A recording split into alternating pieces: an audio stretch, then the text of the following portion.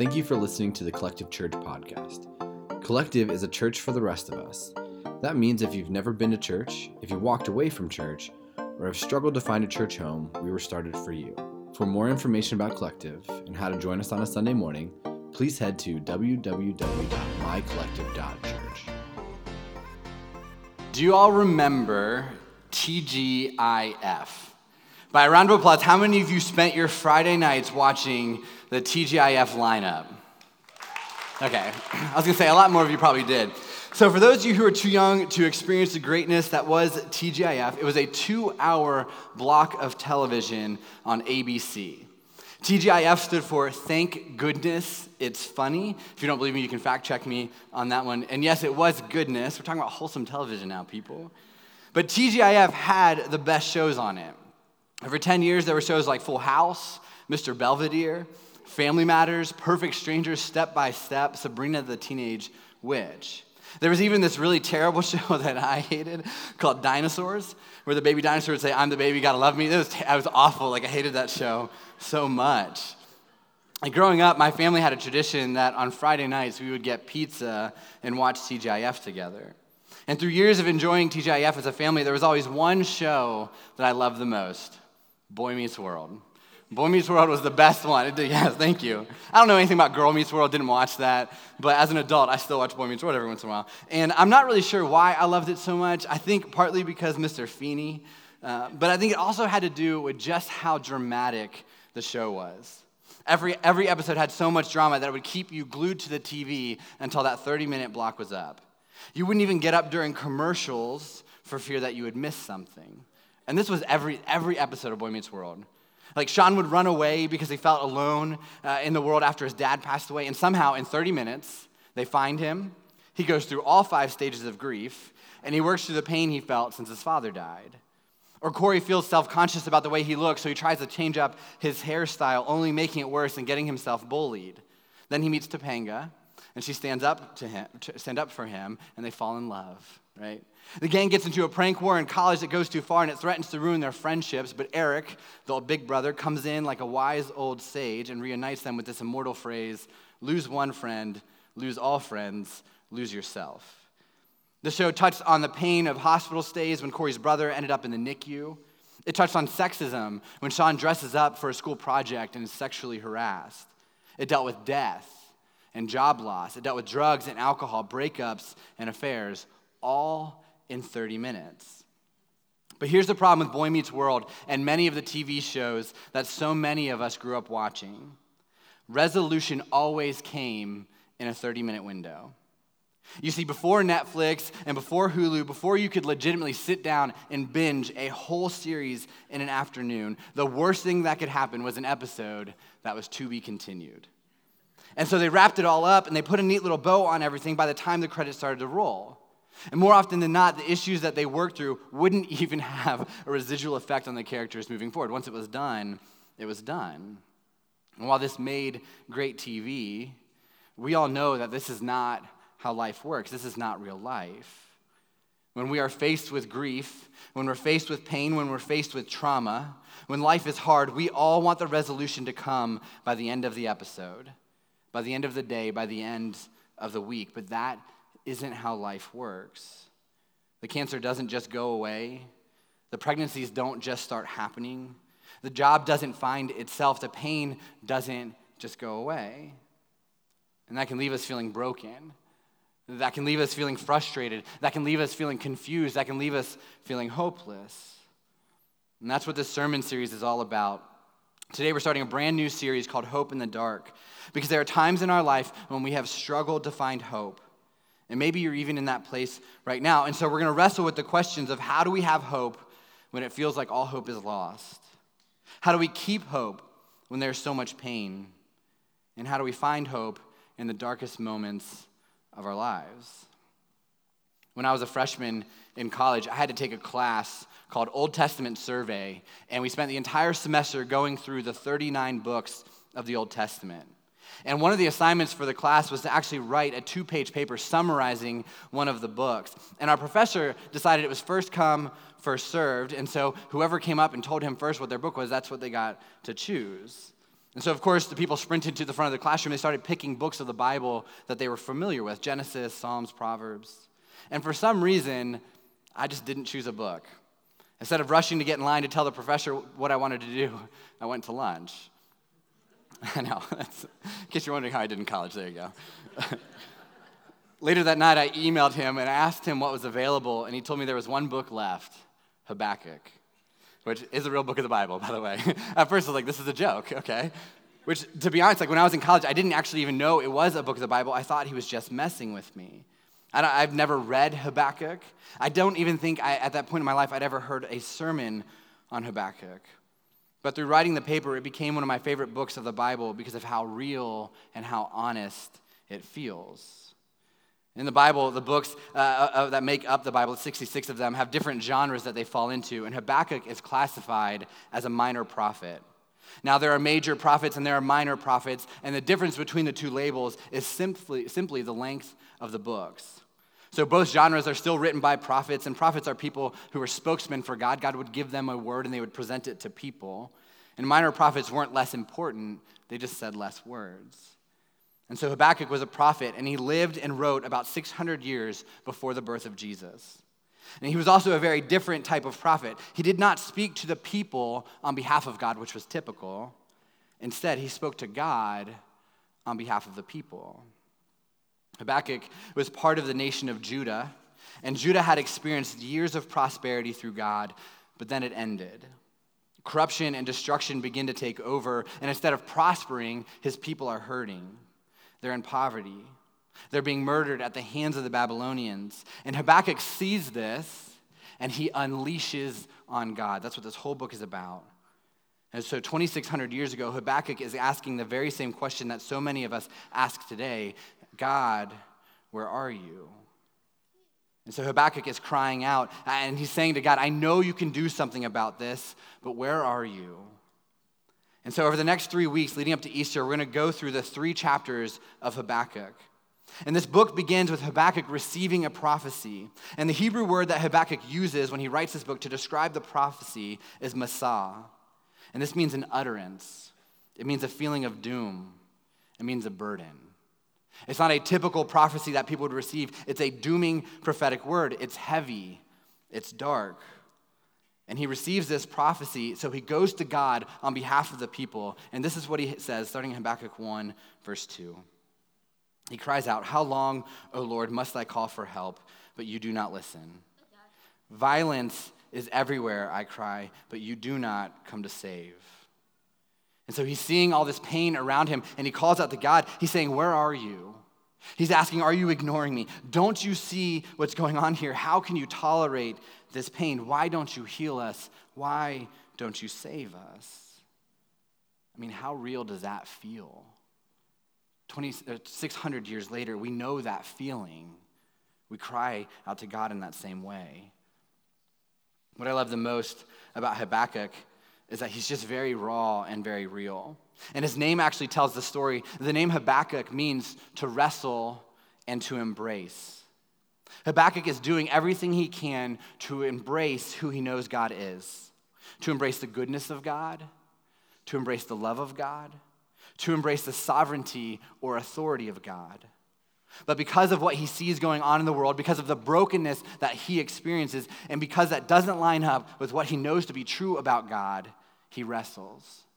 He begins to wrestle with God. He embraces and he wrestles. The reason why is because Habakkuk's life is not a sitcom.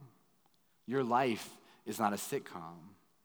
Everything is not resolved in 30 minutes or less, let alone 30 days or even 30 years. In life, sometimes you lose your job and you don't get a better job. And you don't get a job for a really long time. And when you do, you have to settle for a job with less pay or that's way below your experience and education level, and you feel like a huge failure. Sometimes in life, you think you have a good marriage. You really love your spouse, but then your spouse betrays you, and your spouse doesn't own up to what they did, but instead they blame you for what you didn't do. Your spouse leaves you and you're all alone. Sometimes in real life, you love life. Then you get sick and the doctor says that you have cancer and you go to war against cancer. And you pray and you have faith and you fight it with chemo and you beat cancer and you thank God, and several years later the cancer comes back. and you struggle to understand. And so you wrestle with your hopelessness while trying to embrace God. And far too often, then this happens when you're in that struggle. Some well-meaning Christian comes to the middle of your trial, to the middle of your pain, and they say, all you have to do is trust the Lord. God is in control. All you need to do is let go and let God. Side note, that's my least favorite Christian phrase that's said. I hate it. And while their theology may not be completely terrible, it's pretty terrible, not completely terrible, and their heart is good, the more they tell you to let go and let God, the more you just want to let go altogether. The more you want to run away, the more you just want to give up. Because though their intentions are good, your life feels wrecked, your hope is gone, and you feel raw. And trusting God doesn't feel good in that moment. Because you know God could do something, but he doesn't, and you don't understand why. And this is exactly how Habakkuk feels. And so he continues to cry out to God. He says, must I forever see these evil deeds? Why must I watch all this misery? Wherever I look, I see destruction and violence. I'm surrounded by people who love to argue and fight. I'd read that every day if you want to know if the Bible's relevant. Like, how real is that? So Habakkuk is saying, God, I don't really think you're doing what is right. He's telling God, I don't think you're being a very good God right now. And so Habakkuk is struggling. He's got the very same problem with God that some of you have. He isn't really sure that God cares. He's angry because God is allowing suffering. And he says to God, you aren't doing much when you could. He's saying, you have the power and you're not doing anything, and I don't understand why. And then he says to God, what you're doing just doesn't seem fair. And so he wants to know, God, are you still there? Are you even paying attention? Do you even care? How many of you have ever thought, if you were God, you would do things differently? Right? Don't pretend you haven't done that before. You've had that thought. You've thought to yourself, if I were God, there would be no, and then you fill in the blank. Or you've thought, if I were God, I would not put this thing in the Bible because this doesn't seem fair based on how I feel, or because I don't really like that that's a sin, or because I don't want you to ask me to trust you with my life or my money or my relationships. Leave that alone. Or you thought, if I were God, the world would look like this. The problem with that mentality is that it's short-sighted. And Habakkuk knows this. Habakkuk has seen this. For 40 years, the Israelites wandered the desert, and during that time, they complained. During that time, they cried out to God. They began to worship other gods. We read about that last week. They had other nations rise up and start war with them. But God delivered them into the promised land just like he said that he would. And the nation of Israel was stronger because of what they went through. But they only really saw this in hindsight because they had no way of seeing the big picture while they were wandering, while they were struggling, while they were waiting. And Habakkuk knows this. He knows that God has a better understanding and view of the world than he does, which is why he wants to embrace God. But he's still upset. And so he tells God, he wrestles. And people ask me all the time, is it okay to ever question God? Is it okay to push back on God? And what they're really asking is that wrong? Is that unholy? Is that sinful? Absolutely not. In fact, 1/3 of the book of Psalms in the Old Testament are cries to God about pain. Several books of the Bible, entire books, Lamentations, Ecclesiastes, Jeremiah, and Job, express confusion about what appears to be unjust suffering for the righteous. Even Jesus, the Son of God, even Jesus on the cross, who was perfect in every way, when he became sin for us, when he took that burden on himself, and what ended up happening is he was separated from God in that moment, and God looked away. God pulled back because he can't be close to us if we have sin in our life. And Jesus cried out, why? He cried out to his own Father, why? He said, I am your son. I've done everything right. Why would you turn away from me? And even Jesus questioned God in a moment of pain. Let me explain it like this. If you're a follower of Jesus, or at some point in the future, you actually make the decision to put your faith in Jesus, you'll have a story that looks just a little bit like this. It starts with you hurting, or maybe even life is good. Either way, you recognize that there must be something more to life. Your job, your family, your relationships, they all leave you wanting. And maybe you go to church and you see if God has anything to offer and you're moved. Maybe it's through a song, Maybe somebody prays for you, or maybe there's a person in your life that shares a story about how God pulled them through brokenness. And through that, you decide to put your faith in Jesus so you can experience his grace and his forgiveness and his mercy. And you experience the freedom that he offers. You experience the life that he offers, and it's amazing. You feel like you're on a mountaintop, and you go to church, and you feel like every sermon is just for you, and you think, God, you are so good. But then something bad happens. Your father gets sick, and he doesn't get better. You pray for grandma, and she dies. Your boyfriend, the Christian, cheats on you. The person you look up to and admire isn't who you thought they were. The doctor gives you news that no one should ever hear. Whatever it is, it happens to every single person in some way. And this is the way life works. But it hurts, and you struggle. And at some point, many of us have what Henry Blackaby in the book Experiencing God calls a crisis of belief. And we ask God, if you are so good, why are things not going the way I want them to or I expect them to? Why am I right here with my life? Why does it look like this? And we cry out, God, are you even there? Are you involved? Are you listening? And people tend to respond to a crisis of faith in one of two ways. The first way people tend to respond to a crisis of faith is to live in denial. With good intentions, people just deny the bad, right? They say, this isn't happening. God is still good. I'm just going to pretend like everything is okay. This is the equivalent of the meme of the "this is fine" dog, right? You've seen this before, right? The room is literally on fire and the dog's sitting in the middle of it trying to convince itself and everyone else around that everything is okay. People who are in denial often offer up cliche expressions about God, such as, this must be all part of God's plan, or God won't give me more than I can handle. We'll talk about those phrases a little bit more in the future, but in the case of denial, we use misinterpretations of Scripture instead of facing reality. We live in denial. Denial of pain, denial of grief, denial of hopelessness. And those people end up refusing to acknowledge what is going on and that it hurts. The second way people tend to respond to a crisis of faith is to blame God. They say, I wanted my life or my career or my family or my finances to look a certain way, but instead it's much worse. Or it's much more difficult than I thought it would be. Or maybe the things that they wanted aren't even existent. And they say, God's not doing anything about it, so he must not be real. Right? They cry out, they say, screw it all, forget it all. I've tried church, I've tried the Bible, but I don't like the way my life looks, so it must not be real. This is all God's fault.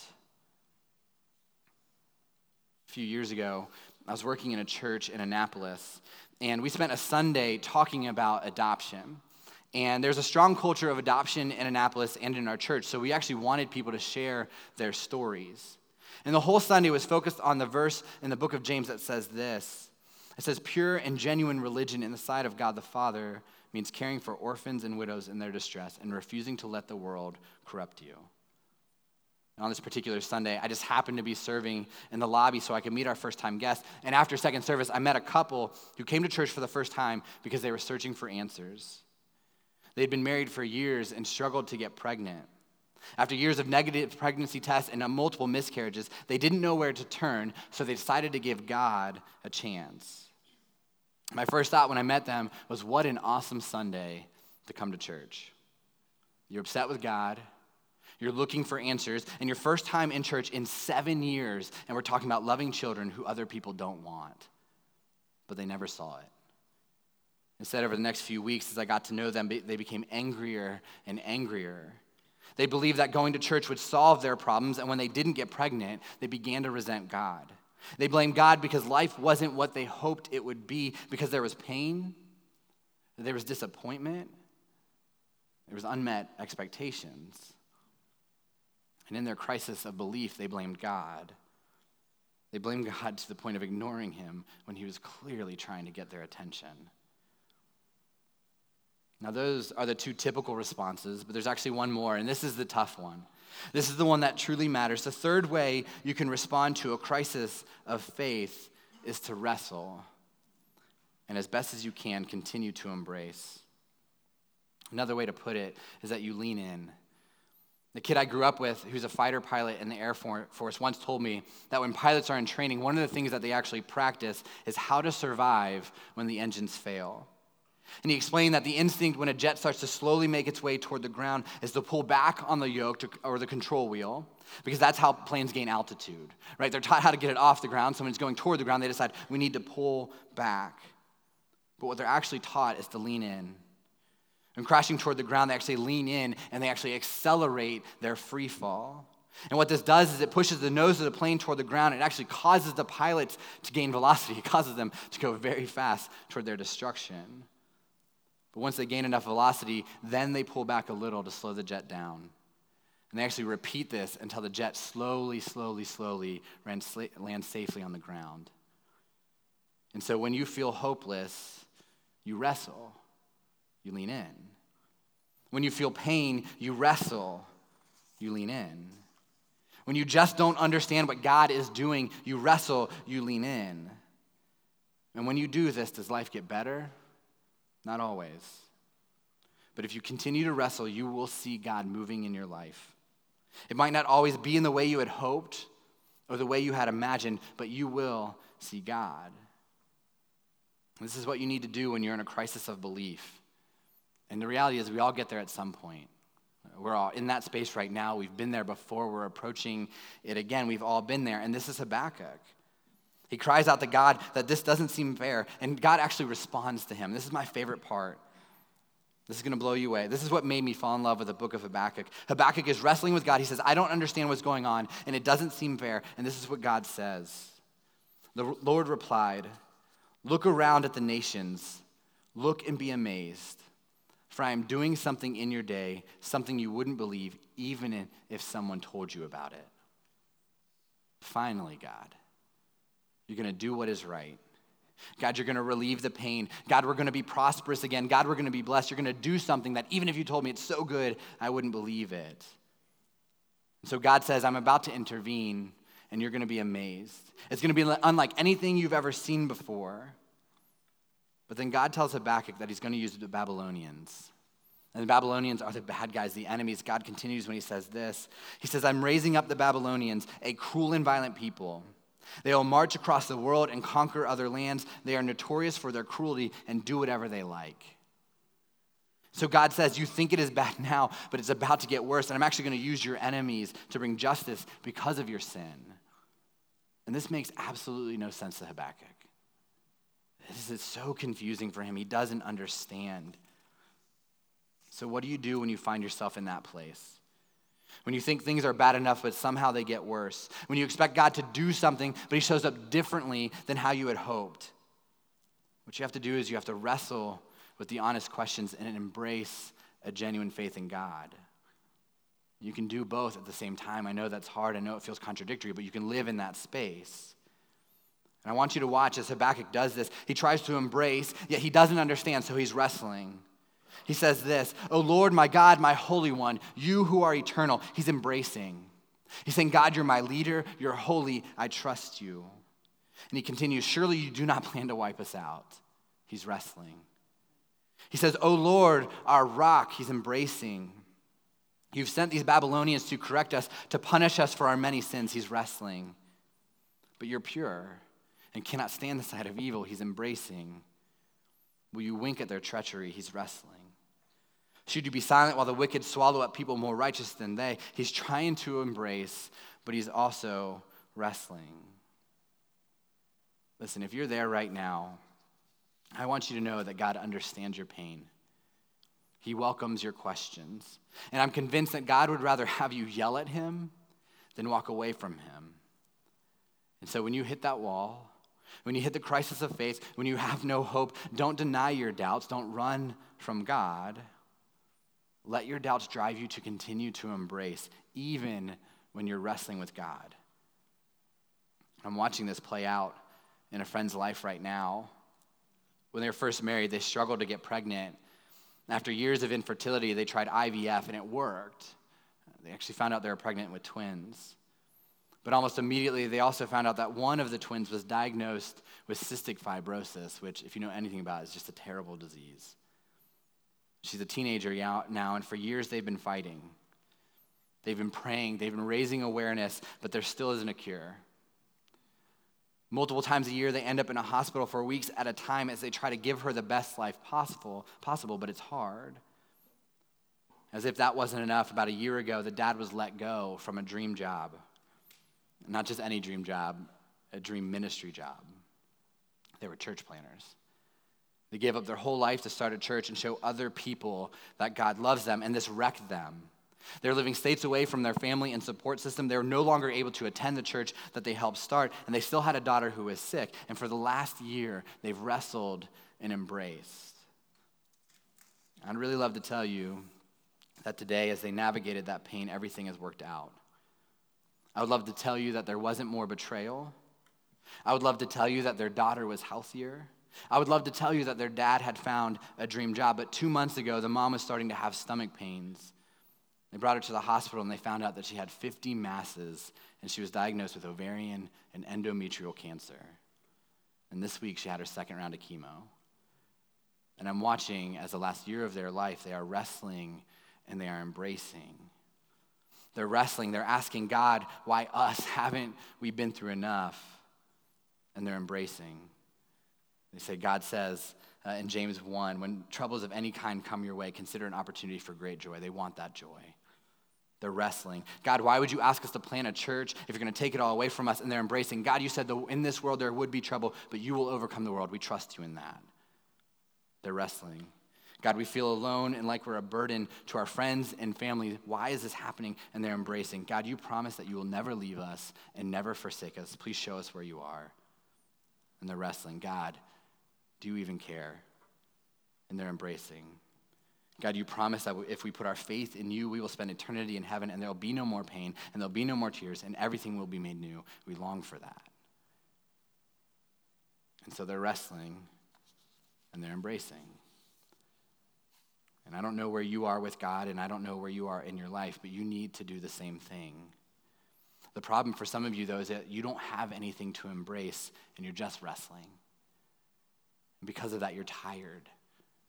You're worn out. You're looking for that little pinhole of light to show you where to keep going, but all you have is the ability to wrestle because you've never fully embraced what God has to offer. And if you're not a follower of Jesus, you first need to embrace what God has given to you. Embrace the forgiveness that he's offered. Embrace the hope that he has offered. Embrace the freedom that he's offered. Embrace new life that he has offered. And you do that by putting your faith in Jesus. That's where you start. If you feel like your life is only wrestling, this is where it begins. And I'm going to be honest. I know that some of you have been feeling the push to be baptized, and for whatever reason, you're avoiding it. I feel like today should be the day you stop running and start embracing. Does it make all of your problems go away? No. But it gives you a Savior to embrace in a season of hopelessness. And there's no better time to start wrestling with that decision than now, because Easter's coming up, and we're going to celebrate the resurrection of Jesus, and baptism symbolizes the death of your old self and the resurrection of new life in you. So celebrate new life, celebrate eternal hope, celebrate forgiveness on the day that it became real. For some of you, that's your first step. That's the first thing you need to embrace. And so you can check off baptism on your connection card. Come talk to somebody in the lobby. But embracing starts with embracing Jesus as the leader and forgiver in your life. If you are a follower of Jesus, you need to keep wrestling and keep embracing. Because what if honestly acknowledging your doubts is your first step toward building a deeper faith? What if embracing your secret questions opens the door for a better understanding of God's character? What if drawing closer to God and developing a relentless faith requires you to bear something that just feels unbearable? To trust him in a moment of doom, to embrace his strength when you are weak with a burden? What if it takes real pain to experience deep and abiding hope? When it comes to the life of Habakkuk, we're still just in chapter 1. As he wrestles and he embraces, resolution is actually really far away. And so next week, we're going to be in chapter 2, but I want to warn you, chapter 2 is not much better. But don't walk away from God in chapter 1. Life is not a sitcom. We have real problems and real pain, and they last far beyond a 30-minute time frame. We need to wrestle and embrace, because that is where we'll eventually find our hope. Let's pray.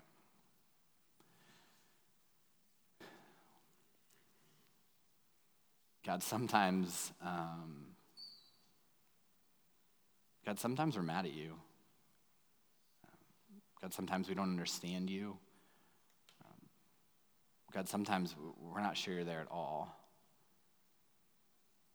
God, I just pray as we experience those moments, as we work through those moments, God, ultimately at some point in our future, when we go back into those moments, God, that we feel comfortable wrestling, but God, that we also embrace who you truly are.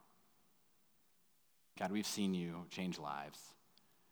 We've seen your impact. We've felt that in our own lives. We've seen it in the people around us. God, maybe ultimately it's that we just long for that. But God, I pray as people we can wrestle and embrace. God, when we feel hopeless, when we feel like our pain is too much, when we feel like the brokenness from our past or our present just never will go away, God, I pray that we don't get up and run, but we lean in. We move toward you. We wrestle and embrace. God, because you promise us hope. You promise us that you will overcome the world. You promise us that we'll find joy when we work through this pain and we work through this hopelessness. So God, help us see that. God, help us share that with other people. God, thank you for Habakkuk. God, that the Bible isn't all rainbows and butterflies. God, but there's real life in there and there's real pain in there. And resolution doesn't come verse by verse, but maybe at the end of the story. God, thank you ultimately that we know that you're the resolution and you're the hope. And God, that we get to celebrate that in a few weeks. God, we love you and pray these things in your name. Amen.